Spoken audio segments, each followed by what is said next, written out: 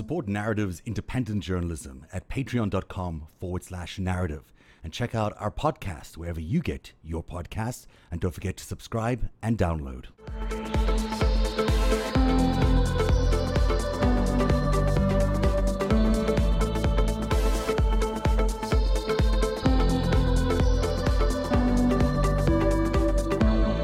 It's almost like Jeffrey Epstein, when you look at all the different things that he was involved in, somewhere between finance, science, research and development, mob logistics, controlling politicians, it's almost like he was an intelligence operative of the highest possible order. In those few years between 1982 and 1987, Jeffrey Epstein got to meet all these people that really were influential in his life, whether it's Maxwell in 1982, Adnan Khashoggi, also 1982, you can't really see it there. 1987 was Thomas Barack, also Trump was 1987, and Wexner was between 1985 and 1987, and Hoffenberg was 1987. So he comes out of doing all these arms trades in the Middle East, in Europe, but involving the Middle East. And he comes back to America and he's suddenly got this incredible network of some of the richest, most powerful people in America. And he's ready to do business.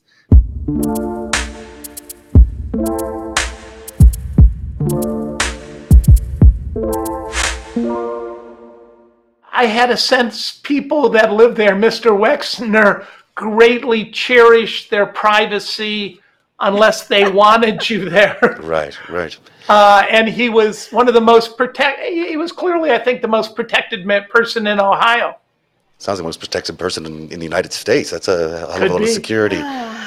So, Steve, Bob is painting a picture of someone who clearly operates and looks like a mobster, or a criminal in any event, and also a lot of crime activity related to human trafficking, potentially, if we look at Maria Farmer's claims that she was held captive there for 3 months in the home adjoining the Wexner home, which was Epstein's home.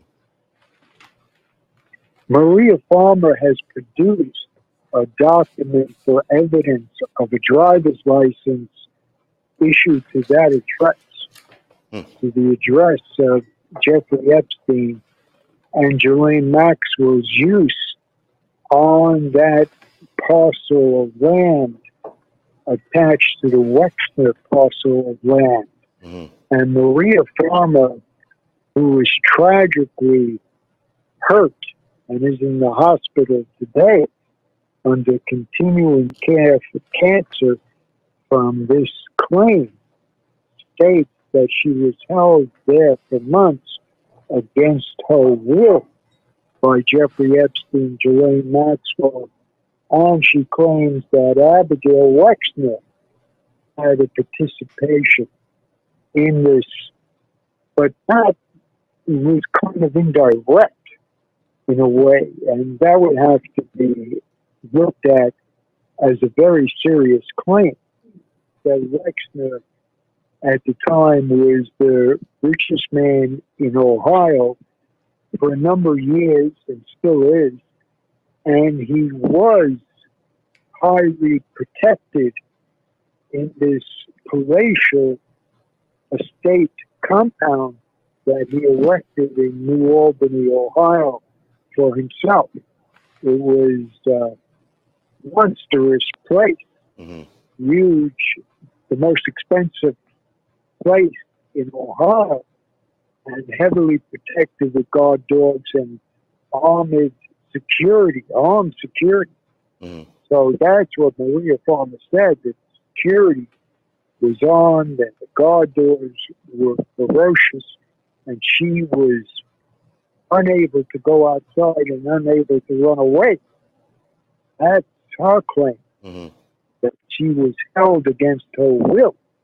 He also points to these airlines that Epstein appeared to operate on behalf of Wexner. Epstein was very much a mastermind on how to manipulate the law to his favor, and how to rig the law. That was his specialty, on how to rig the system. And that's what Bob is talking about, the rigging of the system, which there's no question was rigged. one of the relationships that's so interesting between Wexner and Epstein is the one with Ehud Barak. Epstein gives Ehud Barak, the former prime minister of Israel, $2.4 million as for some sort of research, and he does it on behalf of the Wexner Foundation because he was running the Wexner Foundation at the time.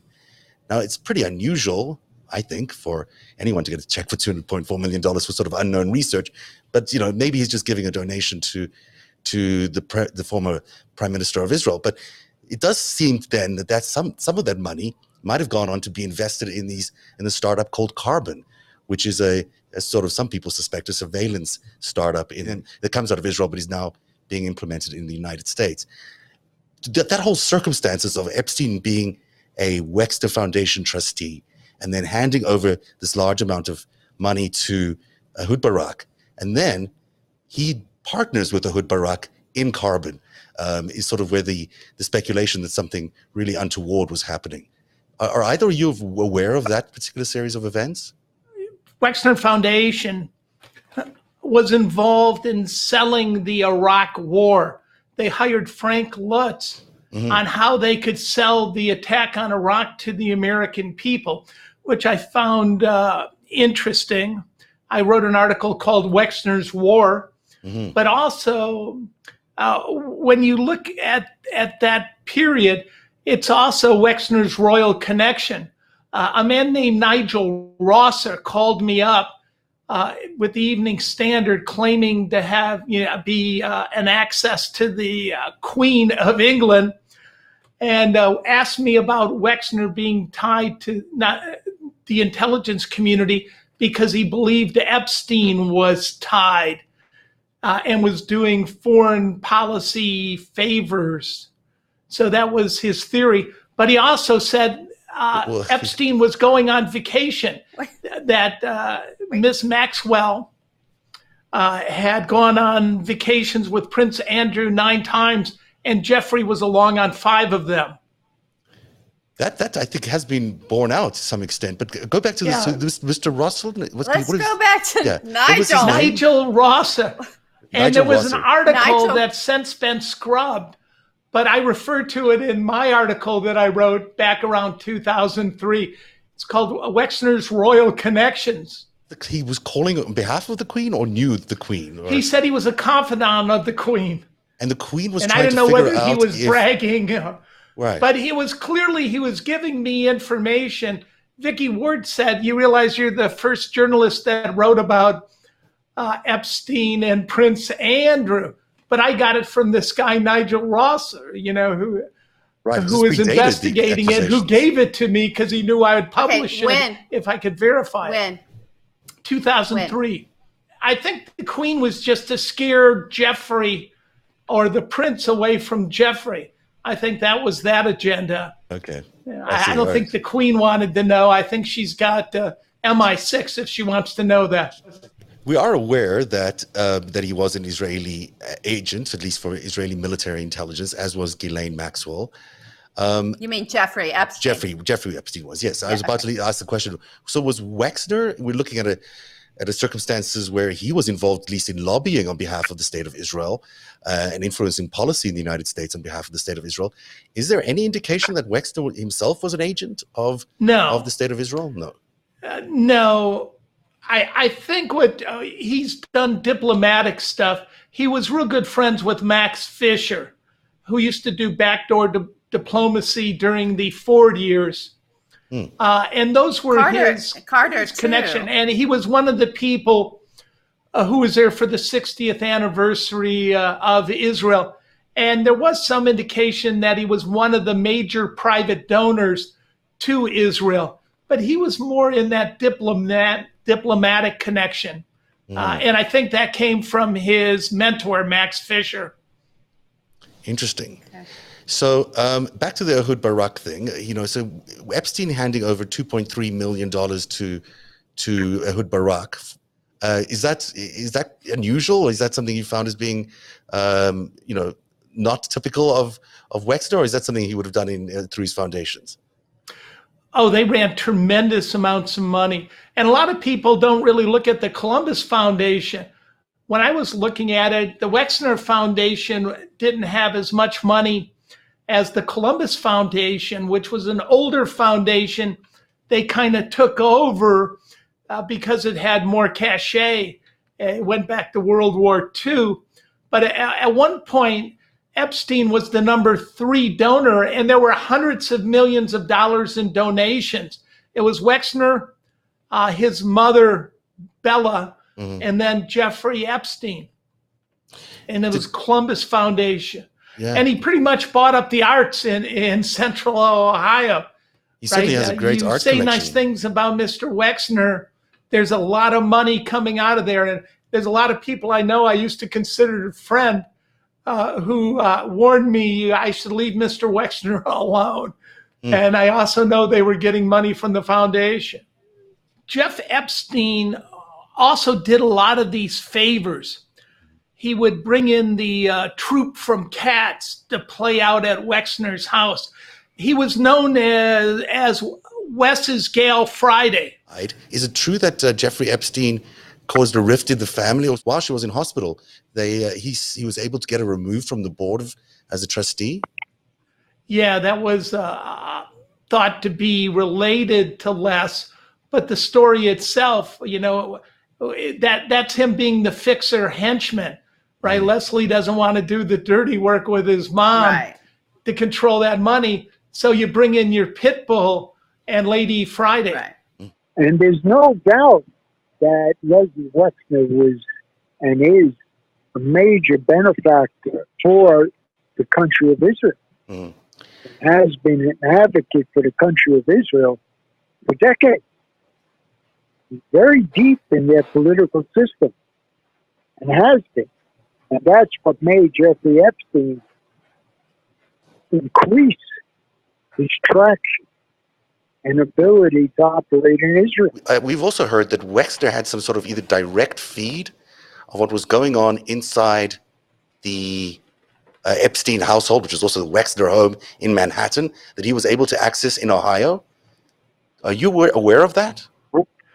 What has been said by some eyewitnesses is that these taping systems, making the films of the raped girls with the officials, with the rich and powerful and famous people, that it was transferred electronically to Wexner. That's been said, that Ghislaine Maxwell was the administrator of the taping system that transferred the tapes to Ohio.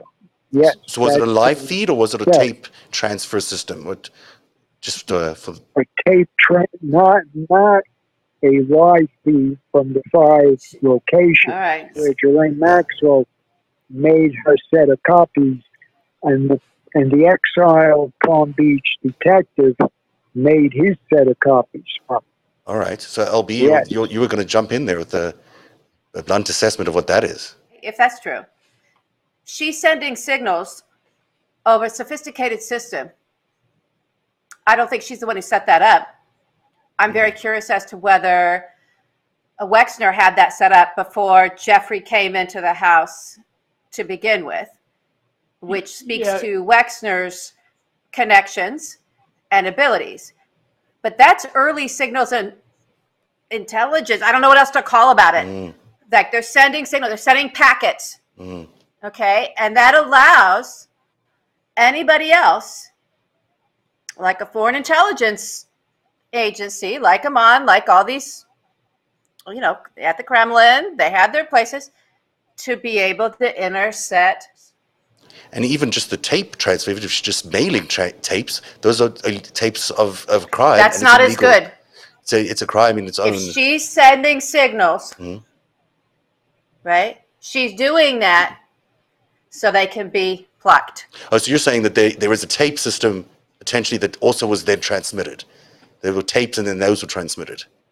Does anyone actually know what he's saying is they recorded it. Yeah. And then she had a system through which she sent that. Steve, or were they sending tapes, or were they just transmitting the video?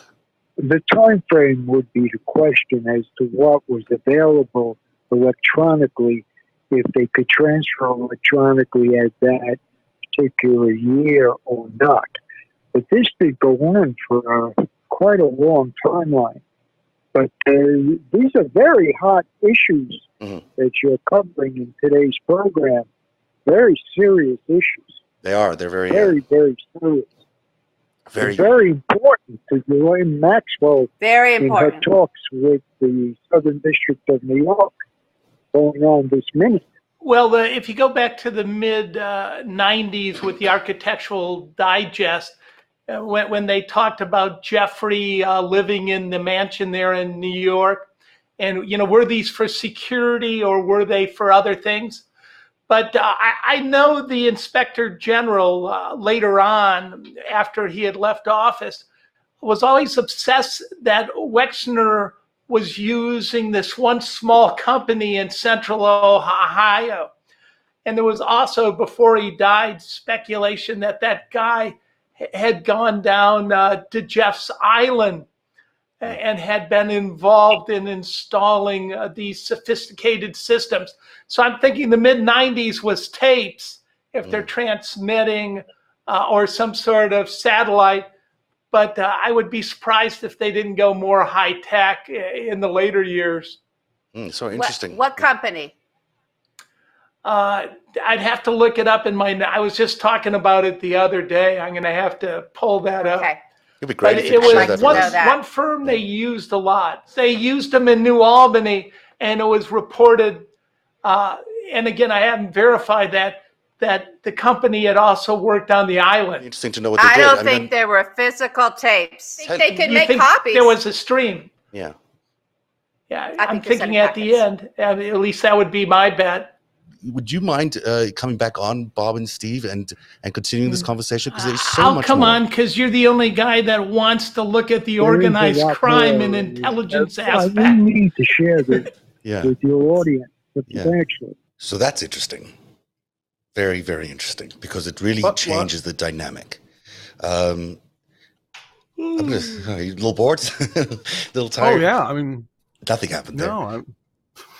So it's really Just a fascinating. little SIGINT, little compromise mob SIGINT operation that you walk by at the mall. It's all normal. Just happens every day.